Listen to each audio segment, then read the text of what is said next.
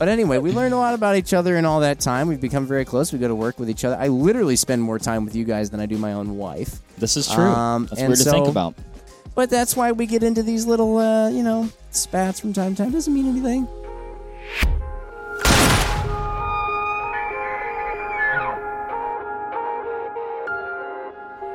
Here, kill him with this.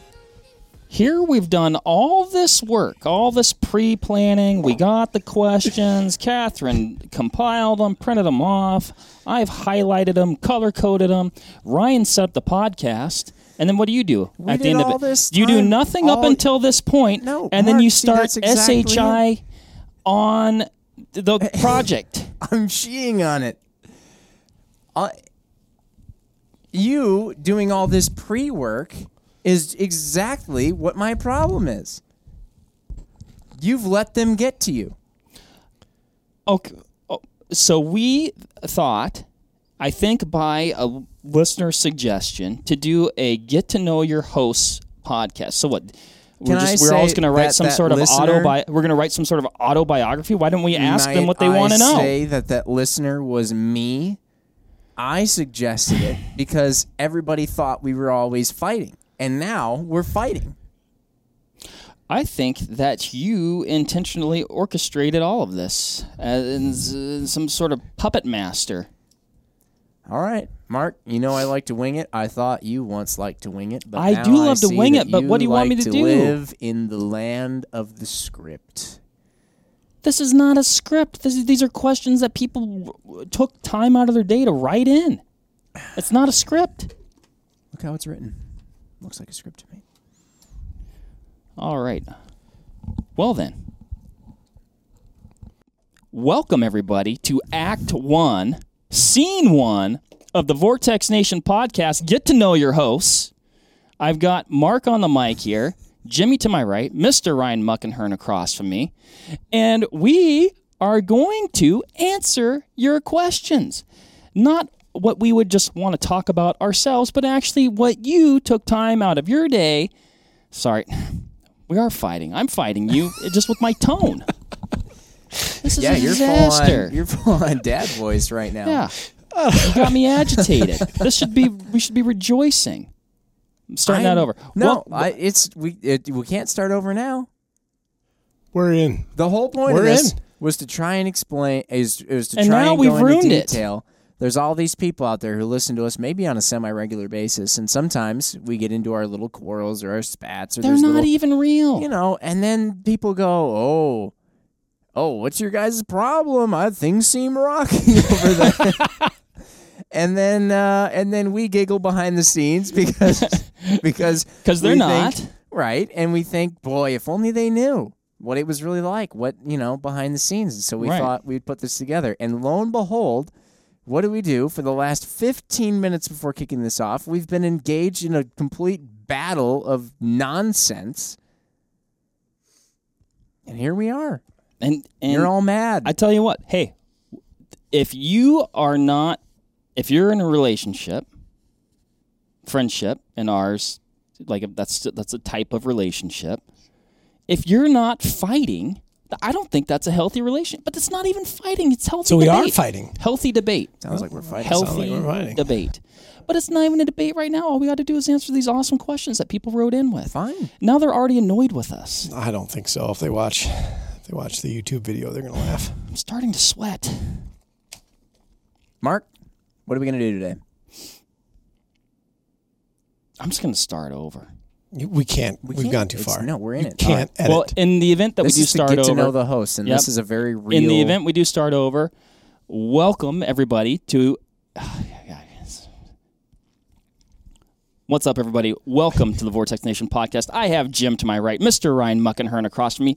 This is a very special Get to Know Your Hosts podcast. You're actually acting like we're starting over. This is all still the same I'm faking episode. it. And in honor of that, something maybe we probably should have done, in excess of 200 episodes. Yes. Is letting people get to know us. I mean, I think they find out about us via, all of our conversations, things like that. This is like a more formal version of that. So we went on the interweb. Catherine was kind enough to solicit these questions from listeners, things that people want to know. I'm honored. I mean, how amazing for somebody to take time out of their day and ask a question. I don't know. Like, that's really cool. So, It's very nice. question 1. This one comes from, and if I mispronounce any names, please forgive me. I think a lot of them are just, YouTube screen names too, so they might be. Yeah, this is John Pyro via Facebook. Fiery name. Pyro Piro, I don't know. So, again, definitely correct me if I got that wrong. Question for all 3. Which Vortex scope was your first, and do you still have it? Who goes first? Jim, I'll start with you. Oh. You seem to have a lot of input today. Well, my first Vortex scope, thank you very much for asking, was a Razer Gen 1 5-20. A little bit pinky up for a first scope. Wow. Yeah, I know. But that's uncharacteristic. That's not your style. No, you're right. It's not. Usually I go for the cheapest thing that can possibly get the job done to try and annoy people who go for Razers first. You like to be contrary. I do. But in that case, I got a Ruger American 6.5 Creedmoor at the very kind of beginning of the Ruger American world that we live in. And it was in 6.5 Creedmoor. At that time, 6.5 Creedmoor was exotic. Right. To me. And I was going to go shoot a Vortex Extreme with it. And I thought, okay, I need something nice. I had never been long-range shooting before. I wonder if it was the first time I'd been to Utah.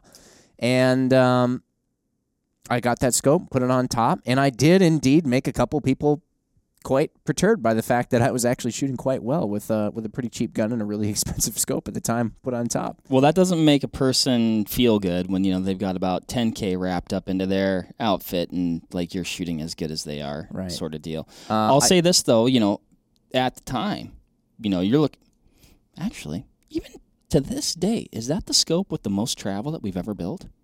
36 mils, 125 MOA. Yeah, it was a lot. I was a tall boy. I'm trying to think if the Razer.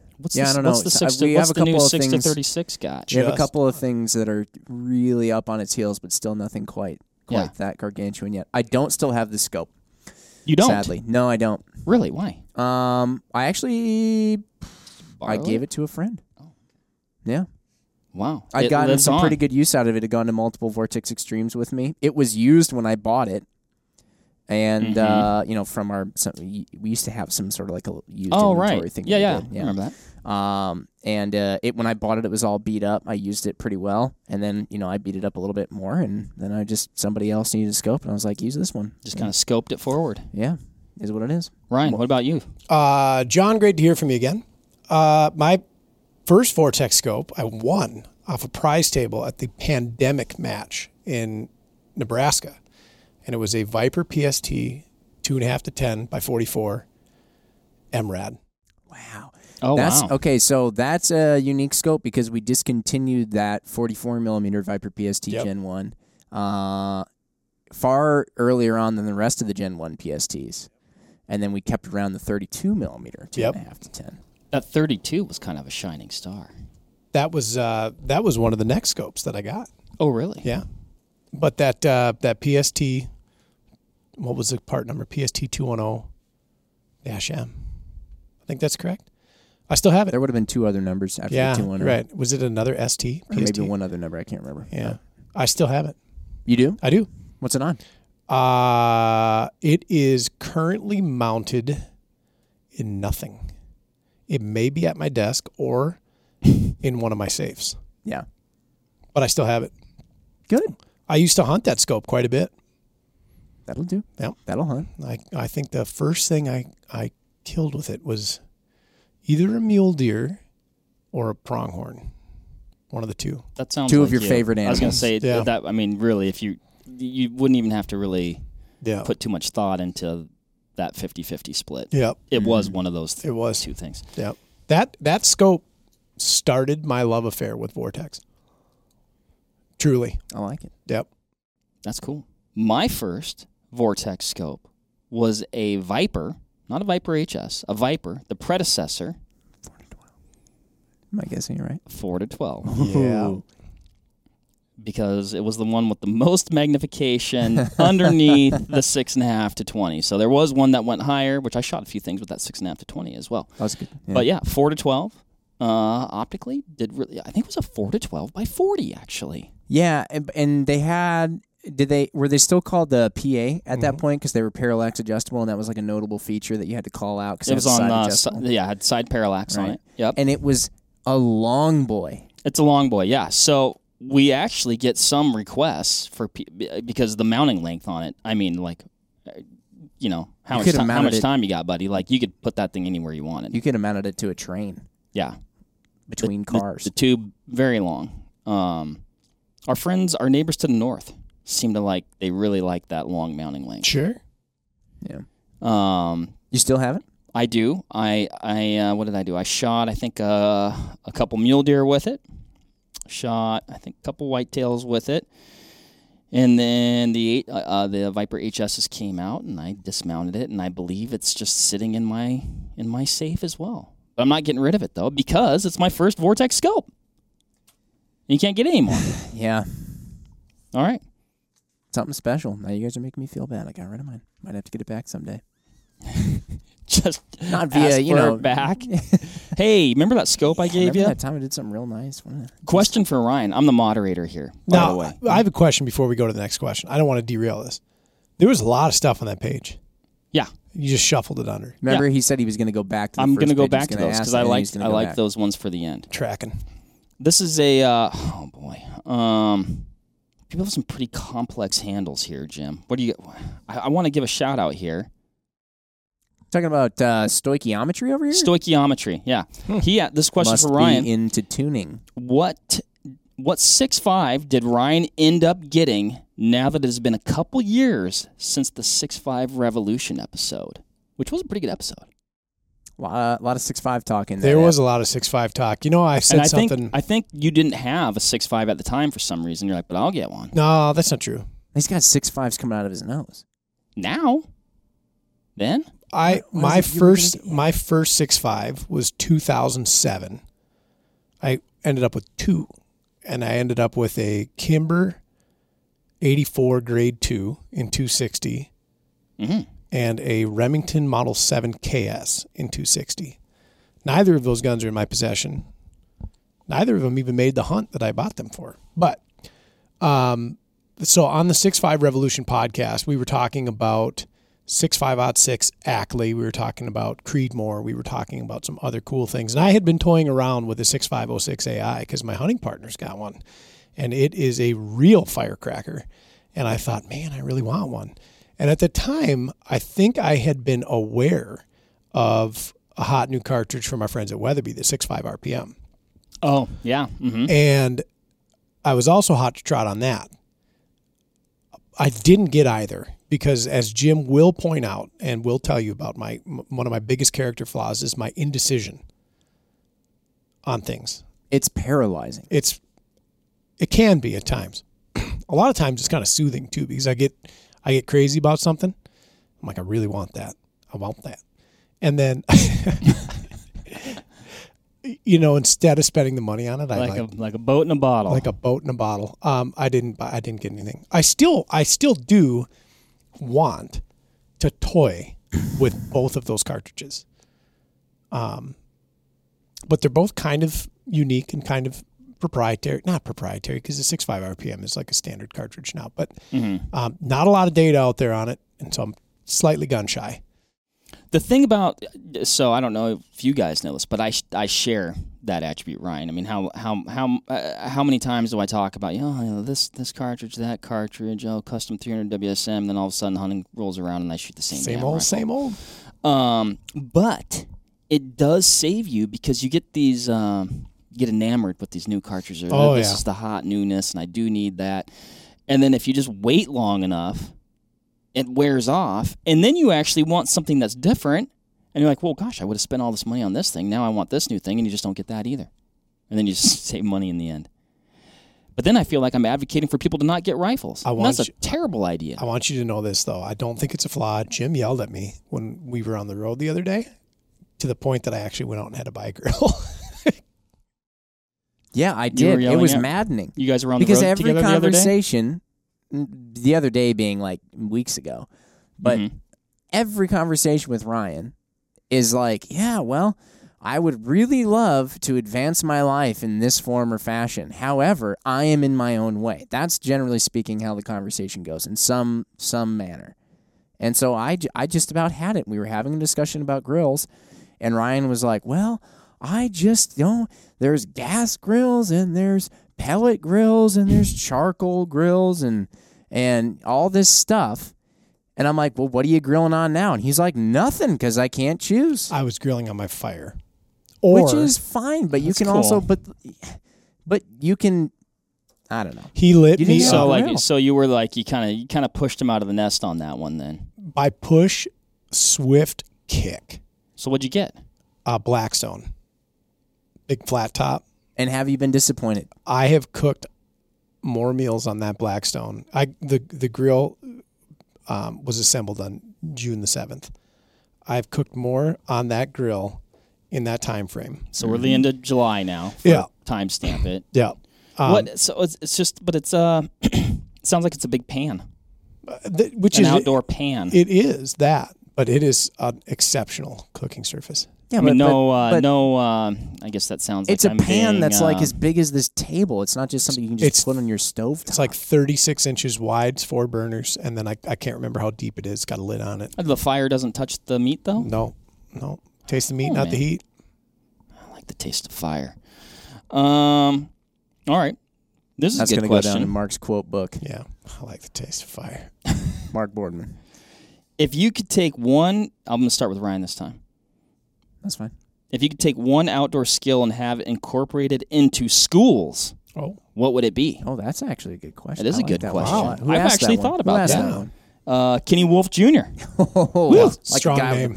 That is a strong name. He sounds like he should drive a race car. Needs to be a character in a movie right now. I'm picturing him right now, and Kenny Wolf Jr. He's got some long gray hair, good beard, big barrel-chested guy. Probably carries an axe or a hatchet. I picture him much younger than that.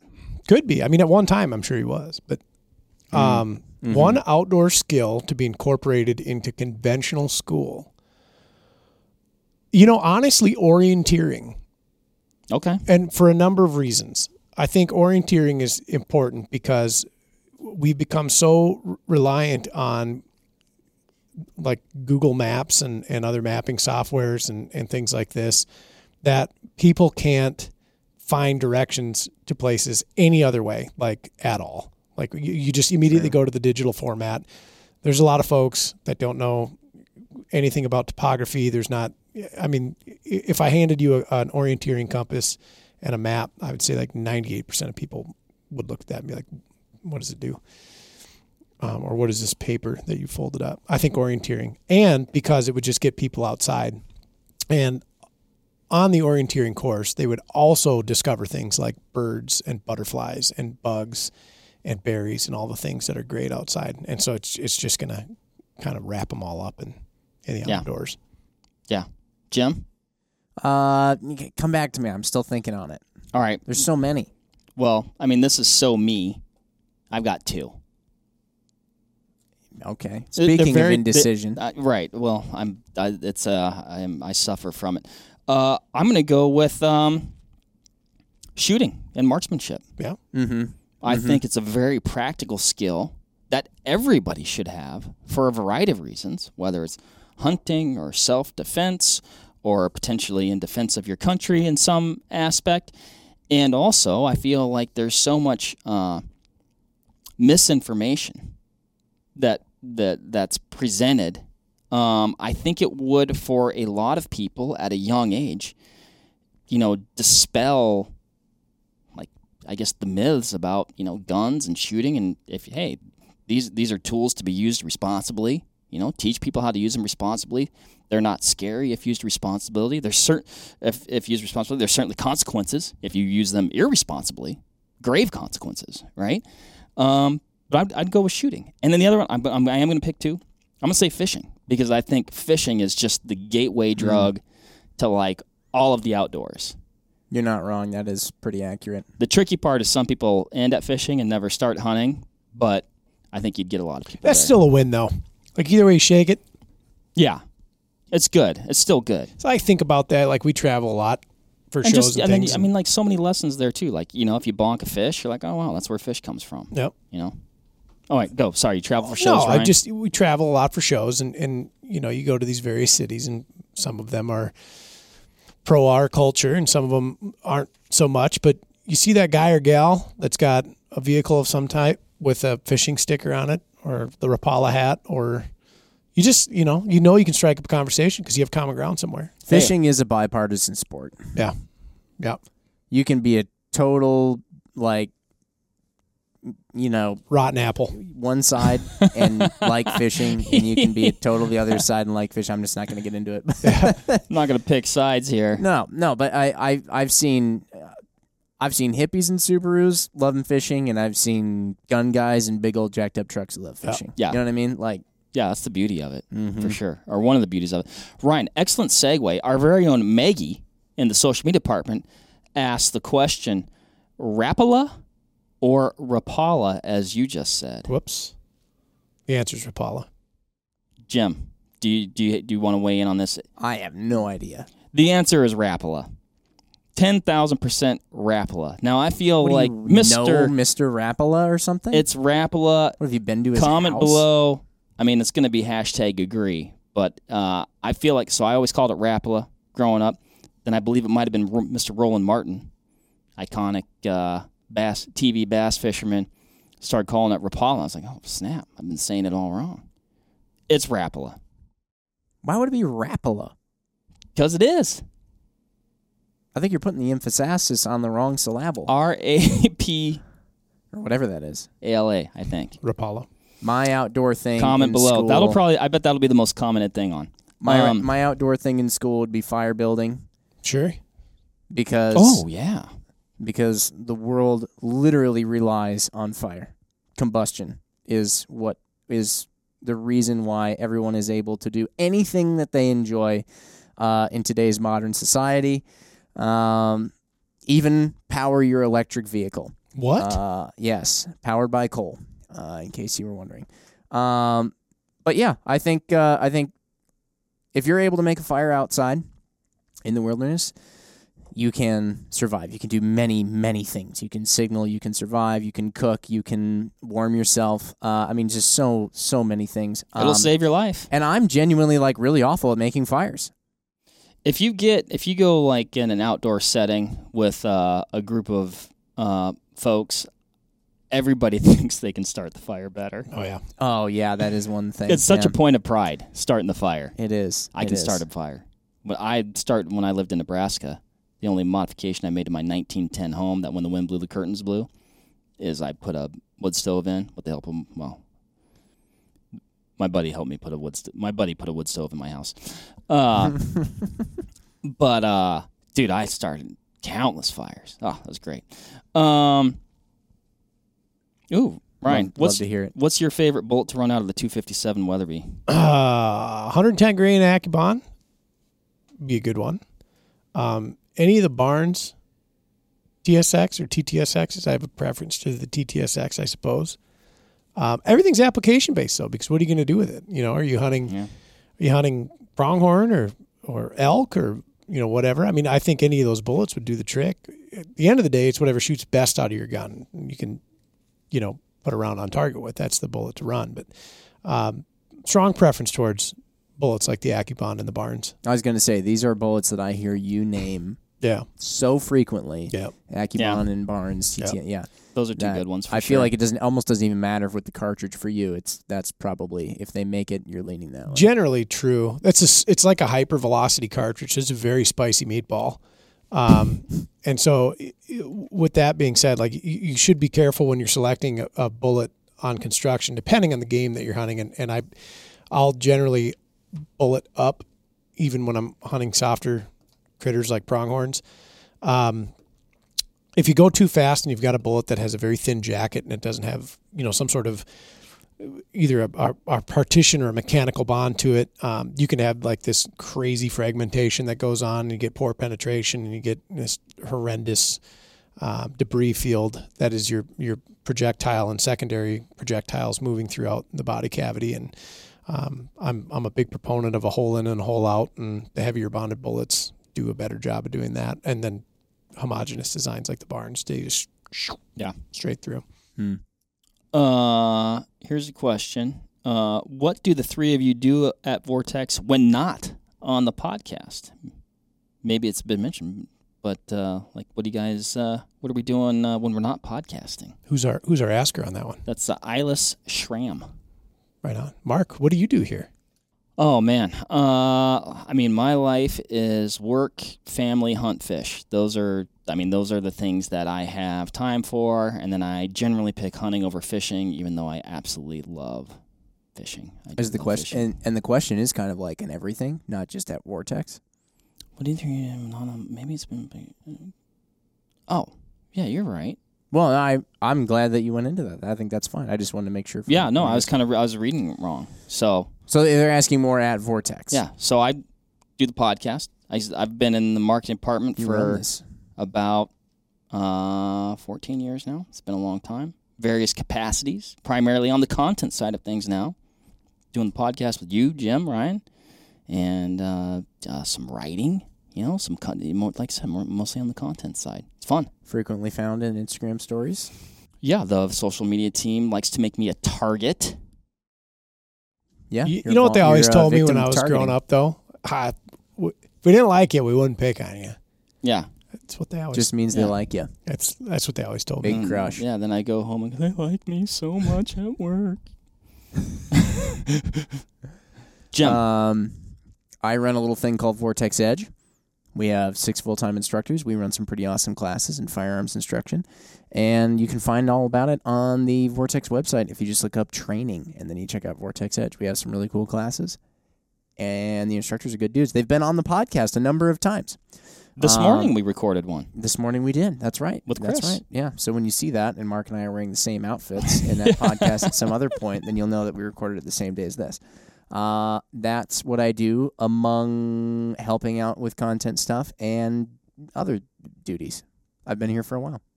Outstanding summary. I, Ryan, work on the consumer sales and technical side of the house.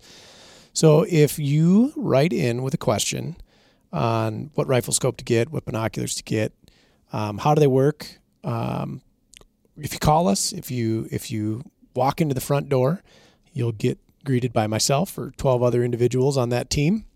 I've been with Vortex for about 8 years, coming up here in September. It'll be 8 years. And one thing I've always liked about Vortex is it doesn't matter who I run into here, who I work with here. Everybody wears a lot of hats, so we all do a lot of different things. A lot of hat wearers as well, which has been commented on the podcast, FYI. I was going to wear my hat today. I didn't. Unrelated to that, I just chose not to wear the hat today. Right. That's a common piece of attire here at the shop. But that's something I've always appreciated about this place is that everybody does a little bit of everything. And I think that's why it's so much fun and why it never feels like work. Yeah. Like we all pick pieces up and move them when we need to, and it gets done. So I've gotten the opportunity to be on this podcast. I didn't know what a podcast was in 2018 when you guys invited me on there. I thought it was something I had to pay for. And you want to be on the podcast? How much? Yeah. Well, I didn't understand what it was.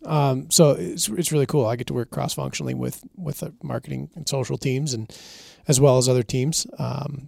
Doing all kinds of fun things, and it's just super stimulating, super engaging. I'm never bored, always fun. Fantastic. So, yeah. This might be one of my favorite questions of the whole thing. It actually comes again from Mr. Never believe what happens at minute 26. Yeah, we got to speed this up. I got a lot of highlights here, Jim. Comes again from Mr. Kenny Wolf Jr. Oh man! And I think this potentially tells a lot about a person. What type of coffee do you like? And how do you take it? Who's going first? Ryan? I'll hit it. I'd love to say I'm a coffee snob, but I'm also very cheap. So the coffee I've been drinking for the past several years comes in a fairly nondescript bag. I ordered it from Amazon. It's $36 for 5 pounds, or $31 for 5 pounds. I drink it black. Usually in the morning, it's just straight out of the old drip pot that I've had since I was in college. And on Saturdays and Sundays, I like to wake up in the morning and I like to grind it, slowly and meticulously, and then do a pour over. And I like to eat it with a stroopwafel. And I'll usually have 2 pour overs out of a large Chemex every Saturday and Sunday morning. But black is typically how I do it. And I don't necessarily care where it comes from, as long as it's black coffee. Keeps me alive. Look at you. Yeah. So it's like not expensive coffee, but it's good coffee, though? It's coffee. I've had really good coffee. I'm like, wow, that's really good. I don't know if I could replicate it. Yeah. So at the end of that, it's just like, it's a thing that I tell myself I need, so I drink it. Yeah. I don't ask many other questions. I love coffee. Yeah. I love coffee. Do you actually? Oh, I do. It's one of my favorite things in the world. Now, I wouldn't say that I'm crazy particular, like I have to have this kind of coffee all the time. Now, there's a variety of Starbucks blends or Starbucks coffees that I like, and I don't know, do they have like, I don't know, sometimes like you're like, oh, I like this, and then like a company has like political things that you don't know about, so hopefully I don't get roasted. Oh, you're going to get this. roasted for that one. Starbucks is pretty much top of the list, yeah. Are they? Yeah. Okay. Well, yeah. I guess I don't anymore drink that. And then probably one of the best cups of coffee I've had, though. And again, I haven't checked out. You know, I mean, like, I went to the store, I got it, it was delicious. So that's all I know about it. Collectivo here in Wisconsin, they had it was they called it Guatemala Mountain of the Flowers. That sounds like a phenomenal place, Wow. man. And that's on art school coffee right there. It if I've ever was heard it. delicious. It was so good. But here's the thing. So I bought a bunch at the place. I was like, oh, this is a great cup of coffee. I had it at the place. With the stuff I made in the pot at home, which I was using, tap water out of like standard drip thing, dramatically different. Like it was not even close to what I had at the store. We got to get some of that reverse osmosis and water or something. And then I go back and forth, coffee at home. I go back and forth. It seems like I'm on about a 6-month thing where I'll drink black coffee for about 6 months. And then I'll drink it with heavy whipping cream for about 6 months. I'll tell you this about Mark. If you go to the airport with him and you guys are going to fly out, things you will do is have to stop and get a coffee. Mark wants just a little, what do you call it? Just a little space for cream? Room for cream. Room for cream. Yeah, if I'm getting cream. Which actually, I mean, if you're going to the airport or something like that, the cream you get, otherwise it stays hot too long. Yeah. Scald, yeah. I don't understand how it holds the heat. Then all of a sudden you're burning your mouth right before your trip. You're like, oh, I'm going to eat all these great foods on this trip or something like that. And they're like, great, now I can't taste for the next week. And, maybe you're pressed for time. You want to drink your coffee. Put a little cream. I like, but I do, the stores come with half and half, but at home. Heavy whipping cream. Yeah. Treat yourself. It'll you pour it in and it almost sinks and blooms at the top. It's delicious. It is fun to watch. Jim, what coffee do you like? Won't touch the stuff. Man. Enjoy the smell. Hate the taste. Hate the taste. Hate the taste. Are you sure? Hate it. And everyone's always like, you just haven't had good coffee. And then they try and give me good coffee, and I hate it still. And I think coffee is stupid. It is. I think it's dumb. Coffee drinkers are never satisfied. They're never satisfied. I'm satisfied. They always are. It's like every coffee is an event. It's, let me try this coffee. Then they try it. Coffee is like wine. They try it, and then they go, I don't like that. I wish it tasted more like that. Did you use the wrong water? Did you let it go for a long time? Did you scald the beans? How did you grind it? There's all this nonsense. All those things matter. And all these people claim they need it to wake up, when in reality you've become dependent on it. Yes. Right, I know. And that is stupid. You know what I was doing right before this podcast? Drinking coffee. At 3 p.m. Absolutely, and I can't wait to get back to my desk. That's problematic. You know what's good? Water. That keeps you alive. That's pretty good. I tried. Okay. What is everyone's favorite rifle they own and shoot? Jim, what's your favorite rifle that you have? I really like what do I like? You know that gun we took on that coyote hunt, that pod venture where I shot a coyote? It's an 18-inch AR with a suppressor on the end of it, and it just shoots really, really well. Short stroke. You worked on it a little bit at one time because we had something goofy.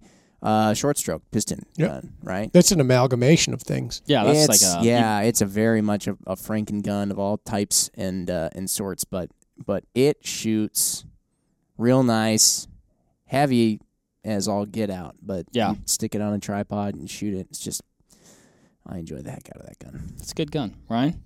It's a very difficult question to ask because I don't know how I can answer it without hurting the feelings of the other arms in my safe that I love so much. I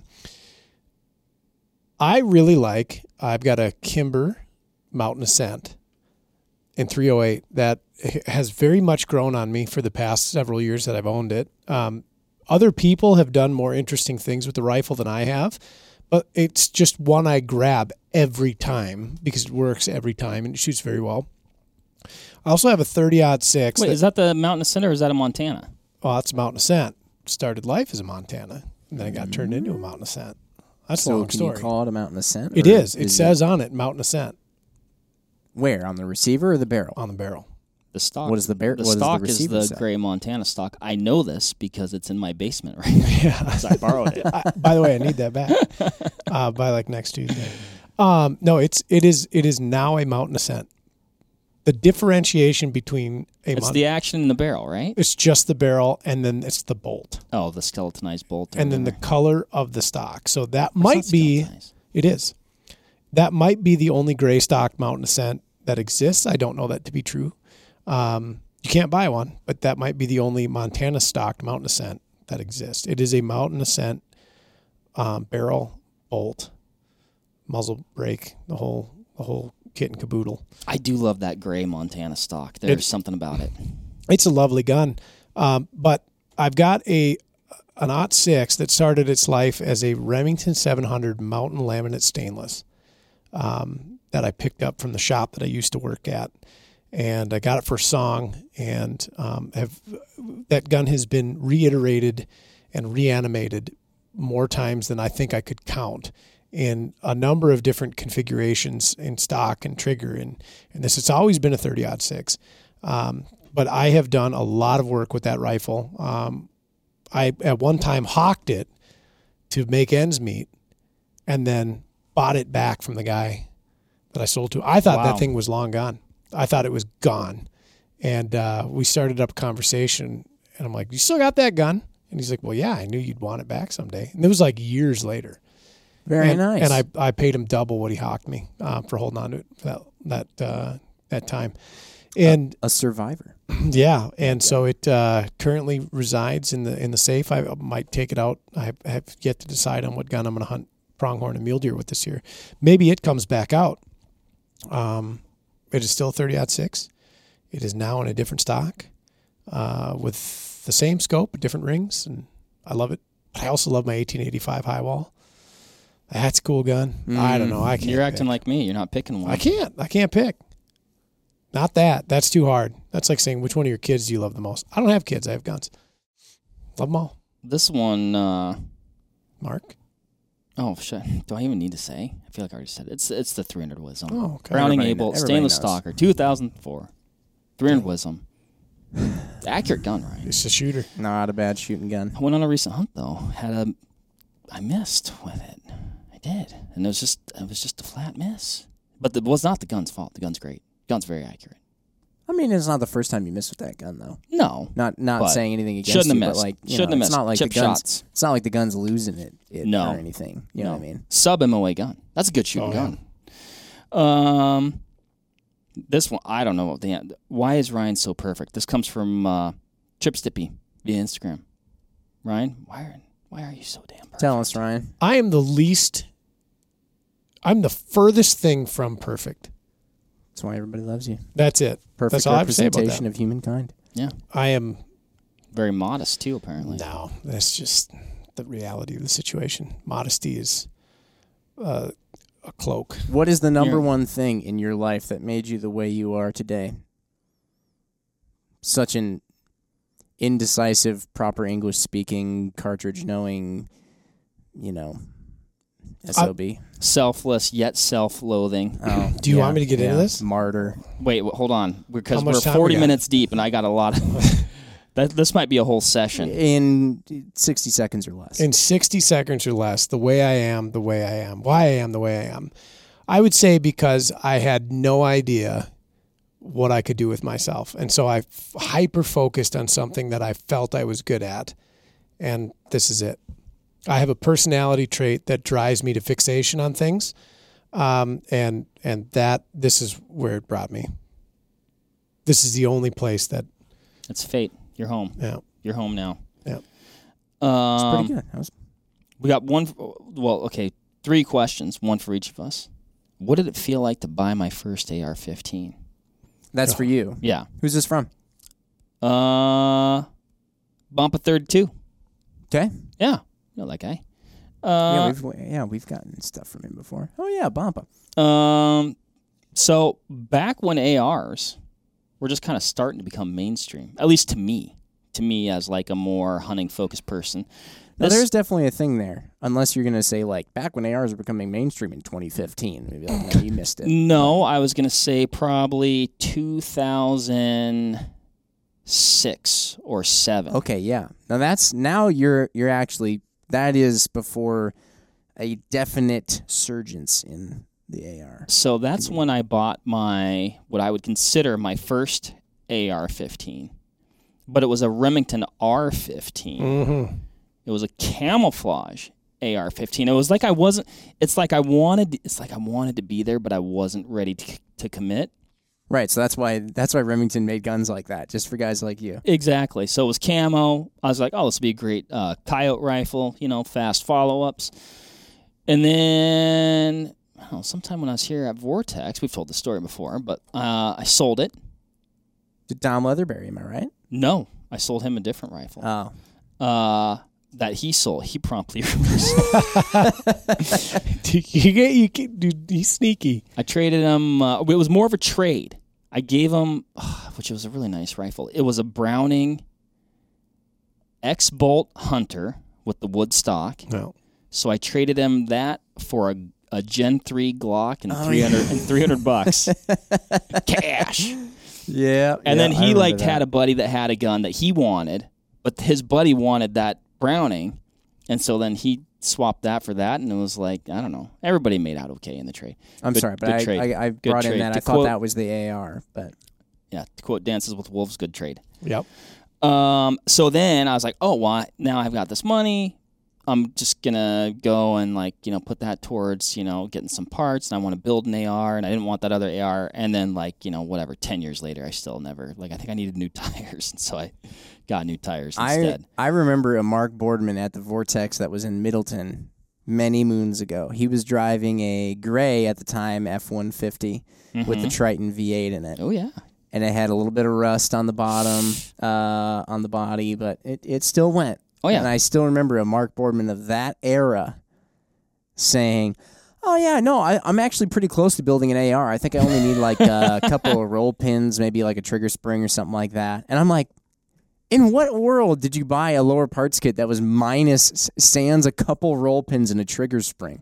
I don't know. Anyway, it felt really good. Well, then in a podcast here, you guys gifted me an AR-15. In 300 short mag. It was kind of a pile, too. We never got that thing to shoot. We got to work on that. We keep forgetting to work on that thing. We do. And then I finally finished the other one. And then I had parts left over. Then I built an AR pistol. And I got 3. Now you got 3. And it feels great. Bada bing, bada boom. I got a 1 to 10 on one. I got a Spark Solar on the little shorty. Such a convenient little gun. Actually, I was thinking about I'll probably get my I think we'll start with 22s, but I think that'll probably be the first gun that I shoot with the girls because it's so short, little. It complements their frame, Mm-hmm. So their stature. So cool. Okay, Jim, what was your first car that you modified? Modify is the key word there. And I did some very minor modifications to a 99 Jeep Wrangler back in high school, but that really wasn't anything substantial. I did some modifications to an 88 BMW 325 IS that's in the parking lot right now that I drove into work. that wasn't really a whole lot. I mean, that wasn't super. Was that the first either. though? Yeah, I mean, that was the first car that I like really worked on. You Okay. know, like that I actually had the whole rear end out of, the transmission out of. We swapped it from an automatic to a manual. Yeah, I was just a little modified. Yeah. A little bit. Does but I'm that actually one- in the process. I'm in the process of doing a full on Actually, I'm in three process of doing a full on engine swap currently, all happening simultaneously. It's a really bad way to go. I wouldn't recommend it. No, it seems like a good way to mix up parts. And then I also put a flatbed on the Hilux. Pretty big deal. That thing's really awesome. Pretty big deal. Somebody was asking about that the other day. I just had nothing but positive things. It looks like professional. It looks like you went to the flatbed store and said, "I need the deluxe." And I appreciate that. And, you know, Jim made a statement earlier in this podcast about being able to do things with fire. You learn how to build a fire. Eventually that leads you into forging metals. And you went from not welding to masterclass welding in not a lot of time. I wouldn't call myself masterclass. There's much to be learned. But Pretty I will damn say, good beads, man. Pretty damn good beads. I felt good that in a matter of 4 months, I went from not welding to TIG welding an entire aluminum flatbed. And it looks tops. I mean, those welds are I really like aluminum boats. Mm-hmm. And the welds on there look just like the ones that you'd see on a finished aluminum boat, which actually comment below if you'd like to see Jim build a mini jet boat. Oh, yeah. Please comment that. I hope you do say yes, because I really want to build one. I'm going to do it anyway, regardless of what you say. But, you guys are too kind, though. All the bad ones are on the bottom, so it's just hard to see. I Practiced don't know, on the man. bottom. That's before I get very, to the top. very jealous and impressed. Thank you. Next. So, Ryan, maybe I'm misunderstanding, or maybe this person is misunderstanding. Says, where was your gun store and how long did you own it? Oh, that's a great question because I didn't own a gun store. Okay. I worked at a gun shop that is still there today. That is Little Crow Shooting Sports. I actually spoke with Charlie, the new owner, not 2 hours ago. I started there when I was in high school, and I was 15 at the time. My first honest day's work was unloading a semi full of 1,080 cases of Winchester Super Target 12 gauge. That'll make trap you loads strong. for their biannual ammo sale. So that was in February. Strong like bull. And that was an awesome shop, and I think about that place all the time. So I started there in 2005-ish. Dude, one of my favorite jobs to this day is working at Outdoor Emporium in downtown Seattle. Retail. Loved it. I miss it. That place taught me a lot of lessons. Yeah. And I had so many awesome customers over the years, and just characters. Yeah. That you can't replicate them because they were just these most wonderful people that would come in there. And I was very young at the time. But anyway, Little Crow Shooting Sports, Hutchinson, Minnesota. That's 18482B202 Circle Street in Hutchinson. If you're in the area, swing. It's a great shop. Worked there for 7 years. Do you ever? What's the significance of the name Little Crow? Is that from Yeah, Chief Little Crow was Native American from the area, and he was a significant player in the Lakota Sioux Wars that occurred there. He was murdered about 5 miles north of my hometown, and the Crow River flows through Hutchinson as well. And so he's a very significant historical figure in the area. That's cool. Yeah. And so Little Crow Shooting Sports is where that got its name. Founder and former owner Jim Condon and his business partner John Earhart started that. I want to say 1983, maybe a little bit before that. I don't think Jim listens to podcasts. John's gone, unfortunately, but shout out to James Condon, greatest man I've ever known. How about that? Yeah. What do we got, Mark? Jackson, via Instagram, wants to know who wears the pants in the friendship and why. Come on. I think you know. I think you know. You think there's an obvious answer here? Go ahead. Well, I'm not. That sounds like you have some thoughts on the matter. I don't have any thoughts. Brian? You know. We're all wearing pants. That's We good. are wearing That's a step in pants. the right direction. Not shoes. Jim hates shoes. Jim does hate shoes. Mm-hmm. Got on me about that yesterday, too. I'd like to think we all wear the pants. Equal pants. Equal pants. I would say that I have pants. You have pants. Yeah. Where'd you get your pants? Fact. The pants store? Pants store. I think that everyone has in this group very unique perspectives on just about everything that we do. We have different pants. Different pants. It's the pleats. It's the pleats. If you were a pair of pants, what would you be? How about that? Great question. That? Mark, what would you be? I know what you'd be. It's that exact pair of jeans that you wear every day. Yeah, I got like 4 sets of them. I like them. Yeah, I like the pair of jeans. We can They're pick always any good. pants? You can pick any pants. What pants? Wow. That's tough. I've got a pair of Eddie Bauer. Those are good pants. Yeah, I've got a pair of Eddie Bauer, and you gotta if you buy these, there's a significance in a denotation here. It is the See how he says denotation? What does that even mean? That's a denotation. There's a distinction. It's the Eddie Bauer Pro Work pant. They're like the Carhartt double front. There's Carhartt pants, and then there's Carhartt double fronts. Right. Do you work in them? Yeah, I use them for hunting a lot. And actually, I got tied up in some blackberries the other day because I was looking for some mushrooms that I never even got a chance to find. And I was wearing those pants, and I think they kept me from certain disaster. Yeah. I'd be that Guide Pro Work pant. I primarily like to wear pinky up performance style hunting pants. You do. However, about 1 day a year, we do a day of deer drives. Very tough to beat the double front Carhartt man. and the Briars and stuff like that. Yep. You're So true.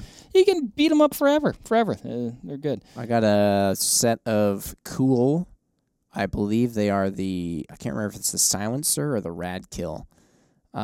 First time I ever wore them was to the Vortex Extreme, where I used my Ruger American with my Razor 5-20.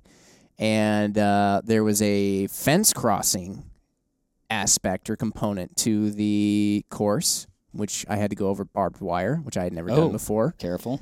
I say I'd never done that before, like I'd never been outside in my entire life, but I don't know. I just never found myself crossing barbed wire much. Sliced them open. My mom stitched them up when I got home. I'm still very young at this point. Yeah, I went home and I'm like, Mom, these new pants, I got a rip in them. She sewed them up, and I still have them to this day. The sew job that my mom did is still good. They're all completely covered in grease and muck and grime and weld burns and all this other stuff, and I love them, and I would be those pants. They're good pants. Good pants, so comfortable. We just spent 5 minutes answering a question nobody asked. We asked ourselves. That's true, we did, didn't we? Then? This is what would everyone's dream hunt to do outside of the U.S.? I've got 2 again. Come on. Do one. I'll go first. I'm going to say Stone Sheep, Canada. Mm-hmm. In my advanced age, that might be a pretty tough hunt these days. You're tough, SOB. You're tough, SOB. You'll be fine. In the what are you, 38? And then New Seriously. Zealand. And then New Zealand. Yeah. But like not high fence New Zealand, like regular New Zealand. Again, tough hunt. Yeah. I think that's some of that stuff, some of the toughest hunts in the world. Tarp look really cool. They also look like they live in very frightening places. Yeah. Yeah. I don't want to be like, you know what I mean? But that seems cool. Ryan, where are you going? International only on this one. Come on. For a very long time, and I have no good reason why. Actually, it was because... That was from Jangrelome, by the way. Shout out. When I became enamored with Barnes bullets, there's a very famous picture of Randy Brooks, who brought Barnes into the modern era, if you will. And he has a very large Marco Polo Argali that he had killed with a 300 Weatherby, which happens to be one of my favorite cartridges. And I have wanted a Marco Polo for a long time because you hunt them at obscene altitudes in a place that is completely as close to untouched by human hands as possible. And it's like at the top of the world, like 16,000 feet. And it's like you're on the ice planet Hoth. Dang. When you're hunting them. But like being a realist, I'm probably never going to make that hunt just due to cost and the logistics of getting into the... Oh, yeah. I'm not going stone sheep hunting anytime soon, Ryan. I would really, honestly, probably like hunting fallow deer in Hungary more I think. My grandmother was born in Hungary, and I've always wanted to hunt there, and that would be a cool thing. Really traditional European-style hunt. It'd be cool to do it with old guns, too. Yeah. Like old guns. That would be fun. I like it. I'd take either one of those. It's pretty good. Jim, where you headed? What kind of critters do they have down in Argentina or Chile? Oh, cool stuff. Chilean whitetails. See, because I would really like to do some sort of a big transcontinental, like, journey in a vehicle, like very custom-built vehicle. Oh, like an overland type thing. Yeah, kind of, yeah, but like drive all the way down there and just explore all the sites that I can possibly see the whole way down. I mean, like, I'm talking like a old classic VW Beetle with a V8 in the back and like big exhaust pipes sticking. I don't know, something weird. It'd have to be super strange. Yeah. With like some sort of scrambler build motorcycle attached to it. Yeah, that I could off-mount and dismount and go up further. Yeah, so that, and then I'd go as far south as I can go in a vehicle, which I'm assuming would be, Argentina. This vehicle and this trip that you're describing is really matching up with you never wearing shoes. I know. I'd end up in Patagonia probably with other people just like me. Sort of damn hippie? Pretty much. But I'd do that, and then whatever was there when I got there, or if it broke down, I'd just hunt that. There's a lot of stuff. There's a lot of cool things. Sounds neat, and I've heard Red wonderful things Stag in about that Argentina. area. Yeah, and maybe they're called Andean whitetails. There's a South American whitetail. It's very small. Are you talking about what's a fanon? You hear about those fanons? Fanon's a sheep. No. Yeah. It's like it's like almost like a smaller than a Coues deer, I think. Well, I did have a lot of fun hunting Coues deer. But I know what you're talking about. There's a South American whitetail. It's either Chilean, Andean, too, or I think it's Andean. Maybe I'm saying this wrong. It's a very small whitetail.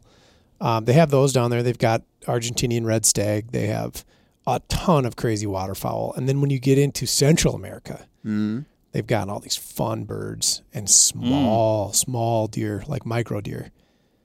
That's fun. That'd be cool. Anyway, I'd go as far south as I could get in a vehicle and then hunt. Yeah. Whatever's there. Yeah.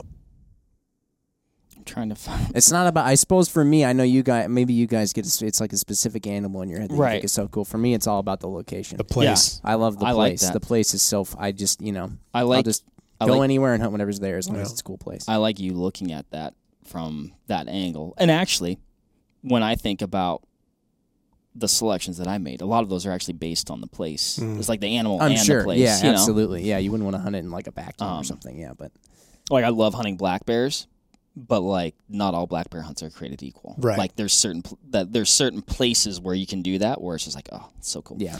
Oh, Ryan, what's your favorite thing to forage for? That's tough because I really, really, really like fungus of kind of any kind. I may or may not fun have. Guy. Yeah, real fun guy.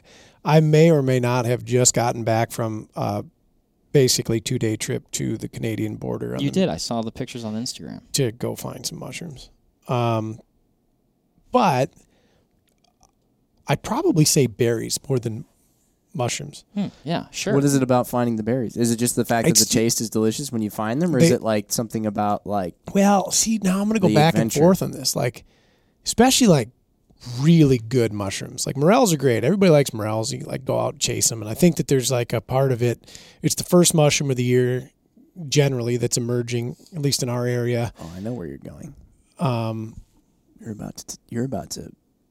Morels are not that good. Ah, yes, that's right. They're a good mushroom, but they're not that good. They're fine. That's it. That's all they are. They're good, and here's the big plus: they're very identifiable. They are, yeah. It's hard. Although I had a whole bushel of false morels at one point. That was hot to trot on. Yeah, I remember that. Yeah. They're good. They're good, but that's tough. Wild food, wild forage food, wild hunted food, wild caught food, whatever. It's all very special. I like berries because you usually get a lot of them, and you can do a lot of cool things with them. You can eat them like right away too. Yeah, there's They're another clean. Yeah, that's another part of that. You know, like I was picking sweet. It's a treat. I was picking blueberries this weekend too up there. I was looking at Canada. There was a lot of, were the berries on? I'd say they were like 60% on. They had some time to go. Boy, yet. they go. It varies. A couple years ago, I got 6 pounds in 3 hours on July 4th. Wow. It was July 20 something. Maybe got like a pound and a half. But I was looking at Canada from Lake Saginaga while picking blueberries. And as I got down up from this blueberry spot, I went down a road that I had bear hunted down some years ago. And I found a cap full of chanterelles, which are probably my favorite. Those are good. And then I mixed the two together. I made a blueberry reduction. I put it on top of the chanterelles, which I sauteed. Is that legal? Oh, my God. Fruit on mushrooms. Yeah, man. I could actually see that being a thing. God. I mean, it's got to be the right mushroom. It was so good. It was so good. Jim, what is your dream car project? These last two are from GT Olson 14. What's up? What's your dream car project? Are you working on it right now, or is that yet to come? My dream car project. I don't know. I mean, it changes all the time. I really, really don't like. Well, I don't like cars that are garage queens. I respect all car enthusiasts. So if that's your thing, I'm not going to get mad at you about it. But if I own the car, I'd be driving it a lot. And B, I'm not really into like full-on perfect restorations, just back to like OEM spec. I like the resto mod, if you will. I like to change things. Okay. And so I'm always trying to think of like what's something weird that I can do that hasn't been done yet. That's also really difficult because people have been doing stuff like I like doing for years and years. I'm like super hot to trot on the idea of this. I mentioned a classic Volkswagen Beetle with like a big V8 sticking out of the back of it. That it wouldn't be the first time anybody's ever done that either. But I would like to do that. I'm currently working on something that I think will be really fun, which is a 1,700-pound Datsun 1200 pickup with a 350 horsepower turbocharged 4-cylinder motor in it, and then like 4 links of power. I don't know. Anything. As long as it. But I like to take things that aren't that popular and people don't really think are that neat, and make them really, really like stupid and cool. We haven't referred to you as Weird Gun Jim in many years. Mm-hmm. And now it's like Weird Car Jim. I like anything weird. Yeah. Doesn't matter what it is as long as it's weird. I would really love, you know what I'd love? I'd love to take, actually somebody did this too. This explains why we get along so well. I saw it on YouTube.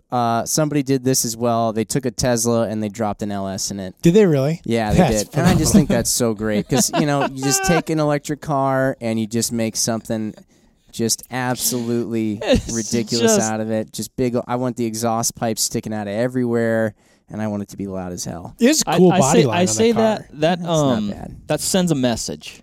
It does. It says, "Thanks for the body. I'll take care of the power." Okay.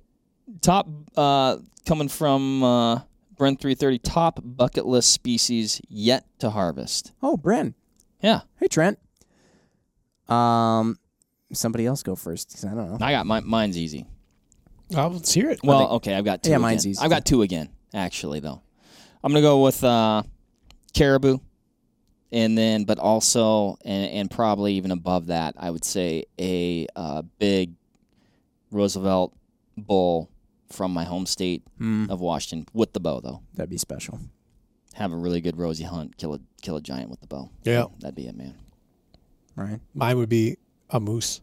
Okay. I've been hot to trot on those since I was a lad. When I'm from Minnesota, we had a moose hunt in Minnesota until 2013. Never drew. Didn't get a chance.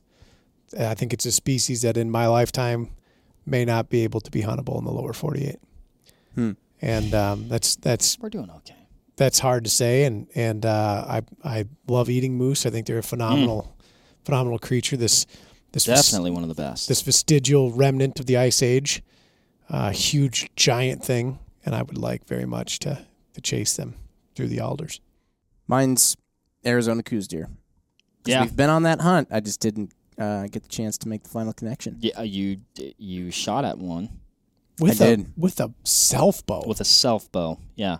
No, that wasn't the self bow. That one was a trad bow. I didn't do that. I mean, trad bow. Yeah. When you think about that, would you get to like 22 yards on that deer? Yeah. That's wild. That felt really good because it was sort of like, in some ways, I beat the deer, but I just, I didn't make I didn't close it out. Like you had your pistol, he'd have been toast. Yeah. That was really cool. That was actually really spectacular. So, Wessel Germischuisen. Or is it Vesel? Would it be? Yeah, come on. Is this German, the German guy. Get in here. Wessel Germischuisen.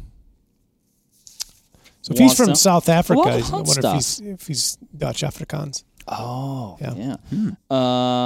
What age did we start hunting? What rifle cartridge was your first animal taken with? P.S. Best podcast ever. Hey, big. You probably could hear that. That was Jim's spine. Sorry, I didn't mean to do that loud. Ryan, when did you start hunting? What age? I started going with on hunts at about the age of 5. My grandfather and my uncle took me out on both a muskrat trap line and then waterfowl hunting. My grandfather was one of like the last duck men that I knew about, like obsessed with it, getting up early in the morning and pushing through pencil reeds and cattails to go chase bluebills and really whatever duck flew. I would say that I started hunting, like really actually doing it, at about the age of 6. Started again with waterfowl and small game, rabbits and squirrels, and then moved into predator hunting probably around the age of 10 or 11. My first big game hunt, I was 12. It was whitetail deer in Minnesota, where I'm from. I didn't actually kill a deer until I was 16 because whitetails in Foretown, Minnesota, if anybody knows where Foretown is, few and far between, pretty low deer density. So I actually didn't see a whitetail deer in the woods for 4 seasons. Yeah. I began hunting grouse and turkeys and pheasants as well in the interim there. I killed my first whitetail, which still is on my wall in my house now, with a Remington 700 BDL chambered in 30-06 that my father had bought because he wanted a new gun, because that was the second rifle he ever bought. He bought his first in 1983, and he bought a second in probably 2001. Wow. Yep. And I killed a deer with that. I was with probably 165 grain Power Shock. Nice. Yeah, sure. Yeah. I'm gonna back up. I forgot to ask myself a question. This was also from GT Olson 14. He asked you the car question, Jim, and Ryan 15 to Forge 4. He asked me, other than the Wisdom. Oh yeah. You can only own one rifle cartridge. What is it? And I don't like to be put in that spot because it would be the Wisdom. But I would say it's going to be an 06. Yeah. That's what it's going to be. That's fair. My first, so I started hunting at age 7. I think I had a BB gun before that, which I probably shouldn't have had, but I did. I never shot windows or anything like that. But a lot of shooting with BB gun. Started deer hunting with my dad at the age of 7. Probably to the detriment of his deer hunting success, but he'd take me.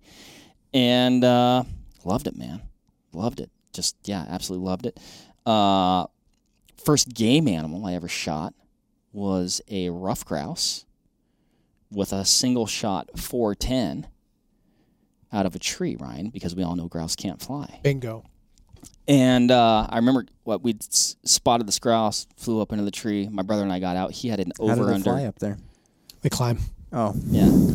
Theoretically, he flew into the tree. Or, yeah, to be seen. I've never seen it's kind of like Bigfoot. Yeah. But my brother had an over-under 12 gauge, and I was kind of jealous of that gun, you know? Yeah. And, but I think, and actually, I was new to the shotgunning world. All I'd shot was a lot of, 22 and, 410 and whatever. And pretty handy with those things at that age. And so the idea of like just being able to point and have like these multiple projectiles, like you felt like you just like you couldn't lose. Lightning bolt of Zeus. Right. And I was shorter than my brother, 3 years younger, and we're looking for this bird. I'm like, holy shit. Oh, sorry. Well, that says what I was thinking. Sorry. That's fair. And I'm like, I see it, and I raise that thing up. Pow! Knocked it out of the tree. And up until that point in my life, I had never had a state of like adrenaline and like euphoria and like pride and accomplishment. Like it was like so overwhelming. like so amazingly overwhelming, and it was awesome. Got it, and it was cool. Yeah, I don't know, it was awesome. My first big game rifle was a Remington pump .6. What was that? The 760 Game Master. Do you still have it? Yeah. Let me know if you want to part ways with that. It's even got my grandfather bought it for me from a guy at like a garage sale or something or whatever, and it's actually the stock was I think it was his wife's gun, so that she cut the stock off. But it was good for me because I was 12. That's awesome. Yeah. I think my first hunt, I was in my 20s. Because I don't know, I just grew up and I was obsessed with sports. And so I just played sports all the time. And I was like, this is the cool thing to do. I still play sports a lot, and I still kind of am obsessed. In fact, last night I couldn't sleep, so I went out in my driveway and played hoops at 11 p.m. until I could fall asleep. It's too much coffee. You got to lay off the coffee. Yeah. Must be. Yeah. But I think hunting is really awesome. The hunts that I have gone on, I've absolutely loved. I just we talked about this in the episode we had a while back. It was the strange reasons we hunt or something like that. Yeah. You guys absolutely have something in you that it was an engine that got ignited and just never stopped running. And I'm more of that one that you kind of have to turn on. It sputters for a while and it goes and you're like, great. And then it just sort of shuts off on its own. Because as soon as I can, then I get back to the garage and I'm like, all right, I need to build something. But I do love the adventure. So, if some Chilean whatever thing was presented to me, hell yeah, I'm going. It's on like Donkey Kong. But yeah, so if there's an adventure, I'm all about it, and I want to do something when I get there. So hunting would be pretty fantastic to do. I like it. What Gerard Bowles asked, favorite carry gun? Which I need to. I feel irresponsible because I don't. Mm-hmm. I probably shouldn't let people know that I don't. They're going to know I'm unarmed. Now I have to. Maybe that'll be the catalyst that I actually start. Ryan, I've sported a lot of irons over the years. I really like carrying. I used to carry a SIG P230 and a P232, and I really like the way they wore. They're a slim gun. They fit the hand very nice. Actually, a lot of recoil. They're like a fixed breech design, and so, or like a fixed barrel design. They don't have a blowback system like the Glock does or anything. And very snappy gun to shoot. And of course it's a 380. So anything's better than nothing, but, I had to dispatch a dairy cow one time and I used that pistol, and upon the first shot, I'm laughing because all I can picture is Napoleon Dynamite. the first, I don't know how my mind didn't go there. The first projectile from a distance of about 24 inches didn't actually make it through the skull, and so the second follow-up did. And at that point in time, I changed course and I started carrying a Glock 26. These days, I'm usually carrying a 43X. I've become enamored with that pistol, but I've also carried revolvers. I've carried Glock 19, the 26. Went through a phase where I carried a full-size pistol. I've carried a Burst of Thunder 380. What else? I carried a Beretta 30-32 Tomcat for a short bit. And I was, wow. Yeah, it had a laser on it. Crimson Trace laser. Oh my gosh. Was it in the handle where you, Yep. Yeah. And it was the Inox version. So it's the stainless steel. It was a real fancy gun, like highfalutin. And, I started shooting with that thing a little bit more. And it failed to eject more times than it worked. And then I realized that is a liability. So I sent that one down the road. But usually, I would lend to the simplicity of the Glock auto pistol design. Mm-hmm. Any of them will do. I favor the mid-size to subcompact and the new slimline guns. I've got a 42, a 43, and a 43X, and they're they're very, very, very portable. That's what I'd like to start. Or what I'd like to get is one of those 43Xs. Because right now I have a 26, and I love the 26. Yeah. And the reason I haven't gotten a 43X is probably because I just am like, I have this 26 and it works. I can't put a dot on it, though, because it's a Gen 3 26. I don't even know if they actually have a 26 MOS, do they? Mm-hmm. Oh, they do now? Okay. Well, I guess I just got to get it. But I just love that little thing. It's great. Yeah. I'm not a big guy, and I also don't know if it's the clothes that I wear or whatever, but the 26 is is about where I get with I can conceal it well, and it's not printing and all that stuff. Not that I really think printing is something that people need to make as big of a deal out of as they do make out of, but I get it at the same time. Yeah. Yeah. If I like could just carry whatever I wanted and it were like a perfect world where well, I have this 357 Magnum. Scandium frame, J-frame, Smith & Wesson thing. It was the first gun I ever received. My dad gave it to me when I was 12, which is not the gun you give a 12-year-old for what it's worth. Didn't he also say something like, don't tell your mother? That might have been somewhere in there along with, like, don't point at yourself or something. But I love shooting that gun. It's the most fun gun I have to shoot.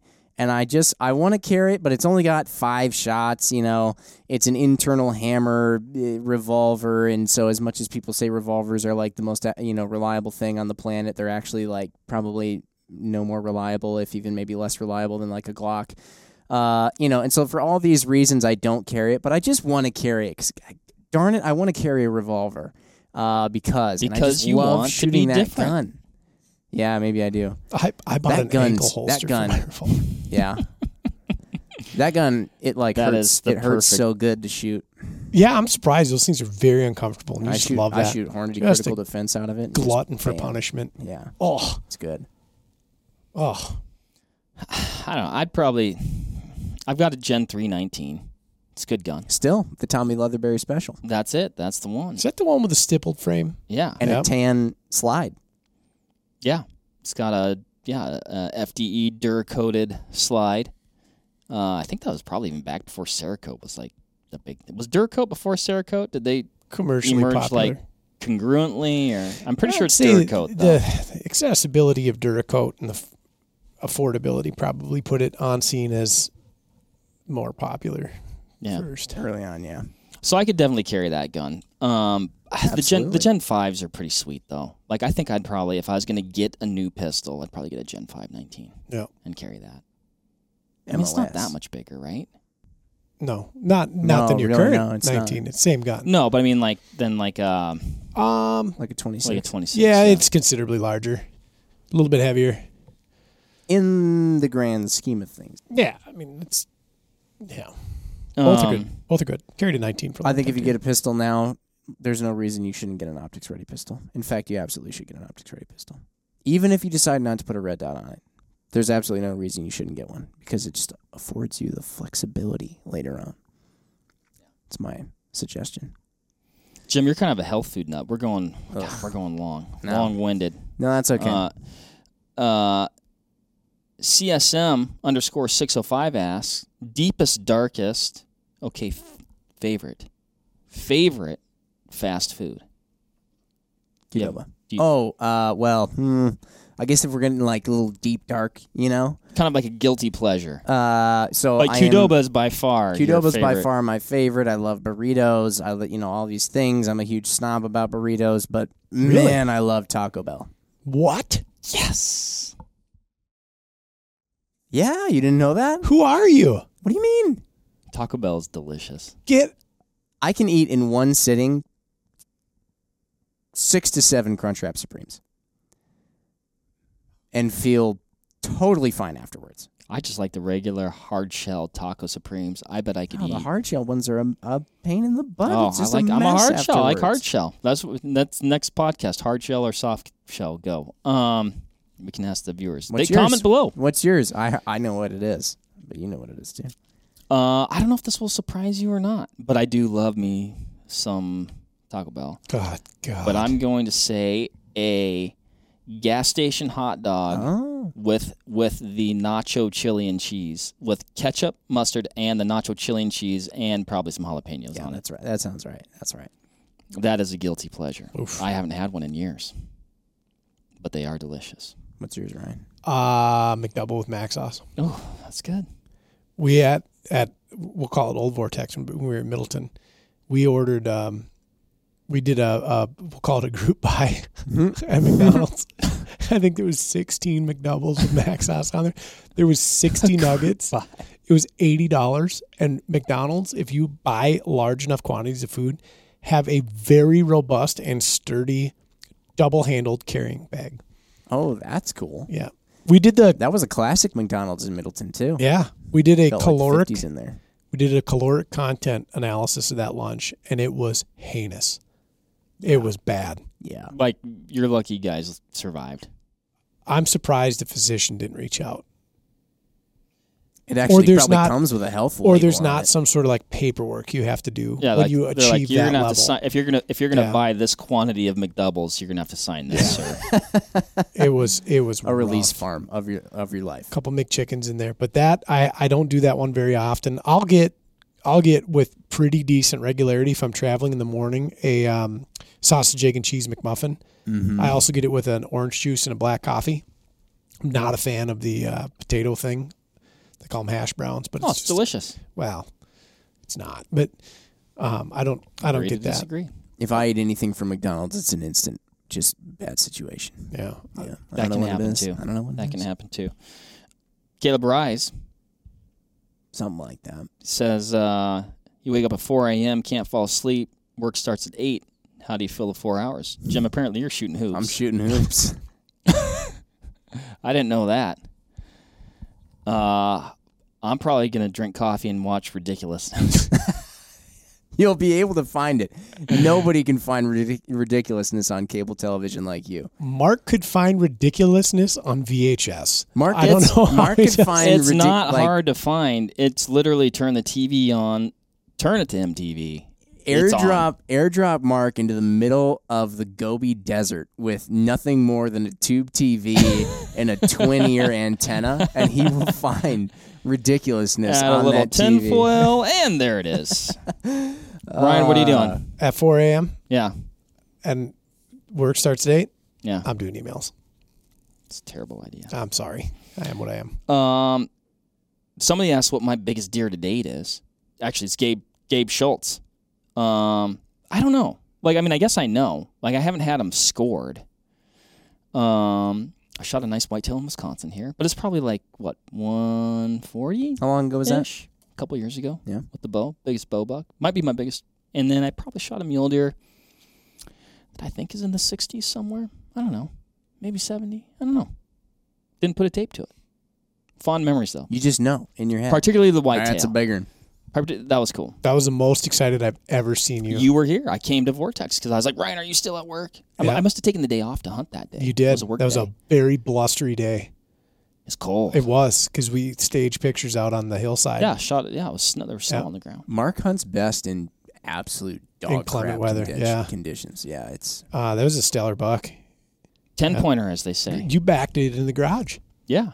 because it was so cold. That was a really good fall for me because my dad, I had shot a blacktail Yeah. like a couple weeks earlier when I went back home, and he had shipped it to work. So Ryan helped That me load was- that up in the coolers that my dad shipped, and then we had the new deer in the truck Beautiful. too. Yeah, that was Beautiful. great. That was a good fall. That was Yeah. like probably one of my best falls. Yeah, I don't know. Deer Slayer, JCV says y'all should do a Nerf war. That's just good advice. yeah. We actually did. There was some footage of a Nerf war between the Edge team and the marketing team at one point, and that was They that was took an all out. they took that on slaying. Mark pretty personally. Yeah, yeah. Those guys get pretty competitive, but we should have another one. What do we got now? This one's going to go a little bit longer. Yeah, we're but, going long. We've I'm been trying to going see. for a couple hundred episodes, so people at this point, if the fact that they've been listening this long and don't know anything about us is surprising. Brad Bartlett 143 wants to know what our dream African species to hunt would be. Oh, easy. What's yours? Let's hear it. Spiral horned antelopes. Oh, that's not one. I can only pick one. Yeah. What? Lord Derby Eland. Oh, sick. Yeah, that's a good one. But I want to do Oh. it. I want to do it old. I want to do it with a British underlever hammer gun, or I want to do it with a 1903 Mannlicher Schoenauer. I don't know exactly what rifle I'd want to do it with, but it would be just a classic wood-stocked 375 H&H. And Yeah. from Dykers to Eland to Kudu, everything's going down with the 375. That's what I would do. What's your one? The one species, oh man. Spiral horned. Maybe Can you name them? Kudu. That is I mean, that's everybody's. Like that's such like a fallback, but they're just so cool looking. yeah, they are neat. Those eland are just giant, stout critters, though. And an Impala. I mean, those are like I feel like, yeah, I've never gone, So if you've gone to Africa a lot, you're probably like, yeah, maybe I don't need another one of those. I don't know, but I think they're cool looking. Springbuck, cool. There's a lot of cool stuff over there. I don't know anything about African big game. I wouldn't mind hunting something with like a really cool African dog, though. Okay. Because I think some of those African dogs are really neat, like Rhodesian Ridgebacks and stuff like that. I think they're like lion dogs and stuff like that. That is the fable. Yeah. I know I've talked to a couple of people that have run Jack Russells for Jaguar. Or not Jaguar, excuse me, that's South America. Leopard. Yeah. How about that? Yeah, Jack Russell Terriers. I think they have one of those caracals over there, too. Yeah. Like a different type of cat, I think. I think dogs are neat, and I wouldn't mind hunting something in Africa with a dog, but somebody would have to tell me what that was going to be. Yeah, I don't know. Okay, what Vortex glass do we prefer? I'll just go. I'm going with a set of UHD 10x42s, Razor HD 4000 handheld rangefinder. That's going to be, like, those are my staples. And then if I'm gun hunting, I'm going to throw a 3 to 15 LHT on the top and call it good. And you'll kill anything on the planet with that setup. There, it's done. I knew he was going to say that. That's no surprise at all. Ryan, what do you have to say? Viper HS 2.5 to 10. By 44? Yep. Good scope. Good scope. Razor 11 to 33 for a spotter. Binos, I can go a lot of different ways on. If you're looking for the best bang for the buck, period, the end, it's the Viper HD 8x42. If you're looking for the pinnacle of optical performance, it's the Razor HD UHD 8x42. Yeah. Yeah. Spotting scopes I don't use enough. I'd use anything in our lineup. I mean, honestly, it's hard to say because I just don't use them enough. But binoculars, I just love the Diamondbacks, man. They're so good. The Glauca binoculars. It's the Glauca binoculars. The old, I mean, like, you get a Diamondback. If you want to give it as a gift to somebody, they're never going to be displeased with the Diamondback, no matter, like, what level of, experience they have with optics. They're great to use. I love the Diamondbacks. So I'll say that. Obviously, if I were to say the best one in our lineup, I'd say the Razor HD, just like Ryan said. Rifle scopes, I don't know. That one's hard to say. I was actually trying to think through that, and it was hard for me to pick. But maybe that Strike Eagle 5 to 25. I think that's a really cool scope, and you can just use it for anything. You could hunt with it. You could shoot PRS with it. You could stick it on a 22, and you wouldn't feel like you totally overscoped a 22. Wow. You could do anything. So I dig that scope. It's a good scope. I like that. Who's the best shot with Magnum rifles, Ryan? Mark Boardman. Mark Boardman. Oh, I don't know about that. Mark Boardman. Ryan, you are an excellent shot. Mark Boardman. Mark Boardman. Well, it's dad's strength. I appreciate the compliment. It's dad's strength. I can get a minute out of his compliment. rifle. A minute. Mark goes up to the table, 4/10. I told you I missed with it the other day, though. It was a fluke. So, Jim, these are directed towards you from Joey Kubota. Kubota. Damn it. Like the Power Sports. Damn it. Bring back Jimmy cooking in the toaster oven. Facts. Yeah. Followed by same guy. Tortilla chip reviews were awesome. He was paying attention to your chip reviews. Joey Kubota. Do I know Joey Kubota? Those were good reviews. Not many people are aware of that was of the chip reviews. That was kind of a shorter stint that I had there. I'm glad you enjoyed them, Joey. They didn't get a whole lot of traction. I will say Instagram's been a little bit funny lately. They really like the reels. They're pumping those more. So your stories, those haven't been doing as well. These are all things that you hear behind the scenes from the social media team, which I'm not on anymore. Now that I'm running all the Edge stuff, so. No, I'm kind of a little bit out of the Instagram game. I haven't even had Instagram on my phone for a while, admittedly. So slightly enjoying that lifestyle. However, I have heard of some people requesting the pizza oven come back. That one, if you stuck with it from the very beginning of time, it happened for, probably started 7 years ago. And honestly, the ideas just kept getting so crazy that I just kind of ran out of ideas. There was other stuff I'm sure I could have stuck in a pizza oven, but it just started to run out of ideas. They started getting ridiculous. Like these things were taking like an hour and a half at a time. It was hard to put things in the oven or fit things in there. cast iron started getting involved. It was pretty intense. So It just I don't know. It escalated quickly. One day, I feel like maybe it could just come back naturally what it once was when it very first started, which was literally, and I'm not kidding, the first time ever we posted anything about a pizza oven on the Instagram story, it was just heating up a hot dog. And it fell. And through. didn't they fall on the... It fell behind the rack. It was an old school pizza style, and it fell behind the rack because they just rolled right off. We need to repost the OG pizza oven. There's That's somewhere. what we need I to probably do. got them on like an old iPhone or something like that. But anyway, it'd be nice to go back to just the old, wholesome, real quick, not crazy pizza oven stories. Those were great. I got to say, man, Spam Sushi. That was so good. See, that was the pinnacle. That really, I should have stopped after that. That was unbelievable. Golly. Spam musubi, as they call it. Some of our Pacific Islander friends actually helped me figure out how to do it the right way, like the recipe and the cooking. It was awesome. Legitimately good, and then also tasted so much like regular sushi. It's like, I still love regular sushi. Like, I'm not going to stop eating it. But, like, it wasn't that far off at the same time. If I was served that at some 5-star fancy sushi restaurant in a big metropolis of some sorts, I'd probably be like, oh, yeah, okay, yeah, that's what I expect to get. Yeah, let's get another roll of those. Yeah. Chef, please. Thank you, Joey. Josh Bubb says, show us Seamus, the Shamus. The Shamus is more of an idea than anything else. Yeah, that's what the Shamus is. That's funny. It's like, Haven't seen him myself. yeah. Once I thought I saw him, but then I thought maybe this is a dream, and then I don't remember what happened from there. Best dream you ever had. Best dream.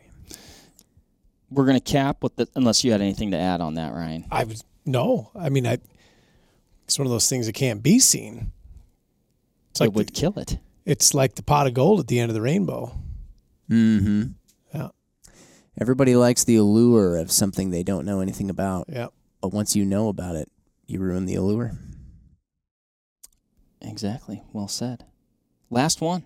We're going to wrap it here. Okay. Before we wrap it, we'll do like a little wrap thing. But why Joshua... Oh, boy. Joshua Ayler. I'm screwing up. Anyway. I'm start trying. Like, I want to give credit. But I just need to stop. Joshua Ayler, I think, or Eller. And this is a good question. Why isn't Ryan M. a main co-host yet? And I'll answer that. Question. I'll answer that. Because then he wouldn't sit across from us, and that would be weird. Then there'd be 3 people on this side of the table. And then also, Jim, who would we talk to? It would be just a conversation amongst ourselves, which we've kind of been having. Right. And by now, also, probably a lot of people have tuned out of. And if you've done that, good call. I don't know. Yes. That's why he's on this episode. Exactly. It's just that he's always across the table. We just need to balance out the table a little bit. It's more about balance. Ryan was a gift that we stumbled upon. We started the podcast. Mark, you and I were on it from the start. Yes.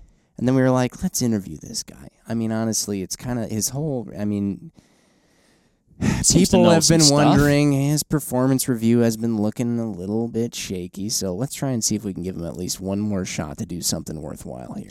Put him on the podcast. Everybody loved it. And, so he's definitely carved out his place here. It's just that, we have seniority, so. Who would we ask questions to? I don't know. It's just, yeah. It has been one great adventure. It's very interesting. It's changed the way that I consume media and information. So now you know what a podcast is. I do. And I listen to them daily about all number of things, all manner of things. And you're part of one, a big part of one. It's a great honor. Everybody's favorite part. Look at the questions. They're all for Ryan. Everybody loves Ryan. That's unbelievable. What a phenomenal way we can engage. We had a gentleman from South Africa on there. Isn't that unbelievable? And I thank you. Genuinely, thank you to all these people who wrote in. Thank you. Like, this is awesome. Mm-hmm. A lot of these questions are like, the bucket list questions and things like this. And I realized that like I won't be able to get to do all these things in whatever time I have. But I get to live vicariously through a lot of our friends and customers because we get like pictures of people hunting, the Eastern Cape, or I had a gentleman who was hunting in Cameroon.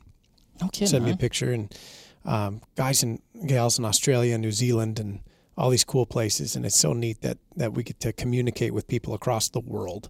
And like, it's one thing to say that, like, oh yeah, we get to talk to people, but we really do. We get to engage with them on a very regular basis, and it doesn't cost us a crazy international phone call in order to do this. I think it's just awesome. Yeah. Well, and it's on stuff that like they're most passionate about, right? It's not like, I guess sometimes it could be like, hey, my widget, XYZ, right? Yeah. But also like it's still related to, things that you're just like stoked about doing in your spare time. Yeah. And that's pretty cool. Yeah. We don't have to talk to people on the phone about their power bill. Right. And I'm really glad about that. Oh, yeah. Yeah. Yeah.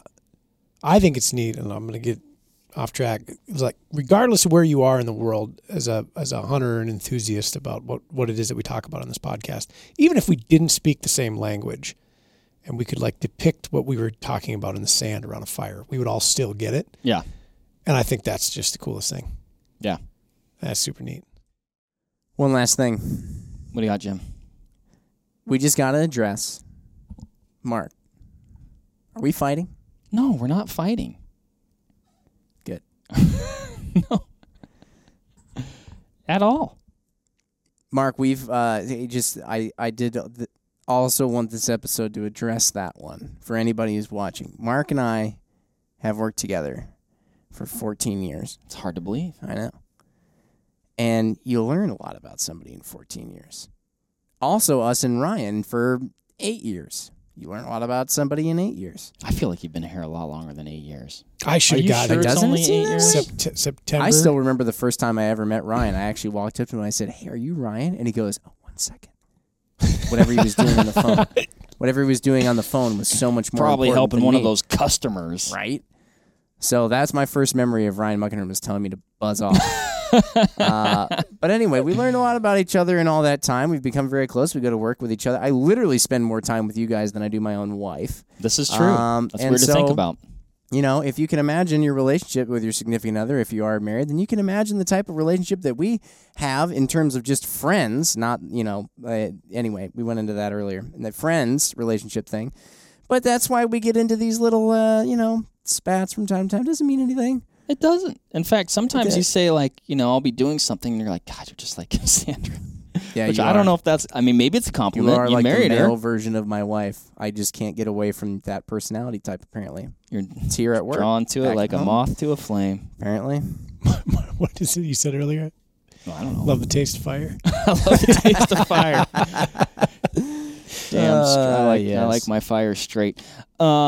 Awesome. Well, thank you for listening, everybody. Thank you for asking questions. We actually have a lot of things here that aren't highlighted that were like maybe less so questions, but also like really good podcast topics. So thank you for what is likely going to be a lot of future topics. Yeah. And appreciate it. Appreciate everybody out there. Appreciate you guys. I don't know, maybe the people learned some insight into us as regular human beings. Taco Bell, our love of Taco Bell and gas station hot dogs. Oh, man. Taco I don't know Bell. why that's surprising you so much. Of all the things we talked about, Taco Bell is the one that's going to throw you off. Yes. It's amazing. Yeah, it's good, Ryan. You're wrong. Seriously. Thanks, everybody. Ryan's wrong. As usual. He's rarely wrong, but he's wrong about this. We'll catch you on the next one. See ya. Bye. Bye. There you have it, folks. Thank you very much for listening. As usual, give this video a like if you liked it, comment something below, and give us a subscribe to the Vortex Nation podcast channel. It would mean a lot to us. Also, why don't you give us a follow over on Instagram while you're at it, at Vortex Nation Podcast. We'd love to hear from you over there, and we'll keep you updated with all kinds of cool photos and videos from our adventures that we do here. Otherwise, we will see you on the next one. Thank you again. Happy hunting and shooting, everybody. Have a good one.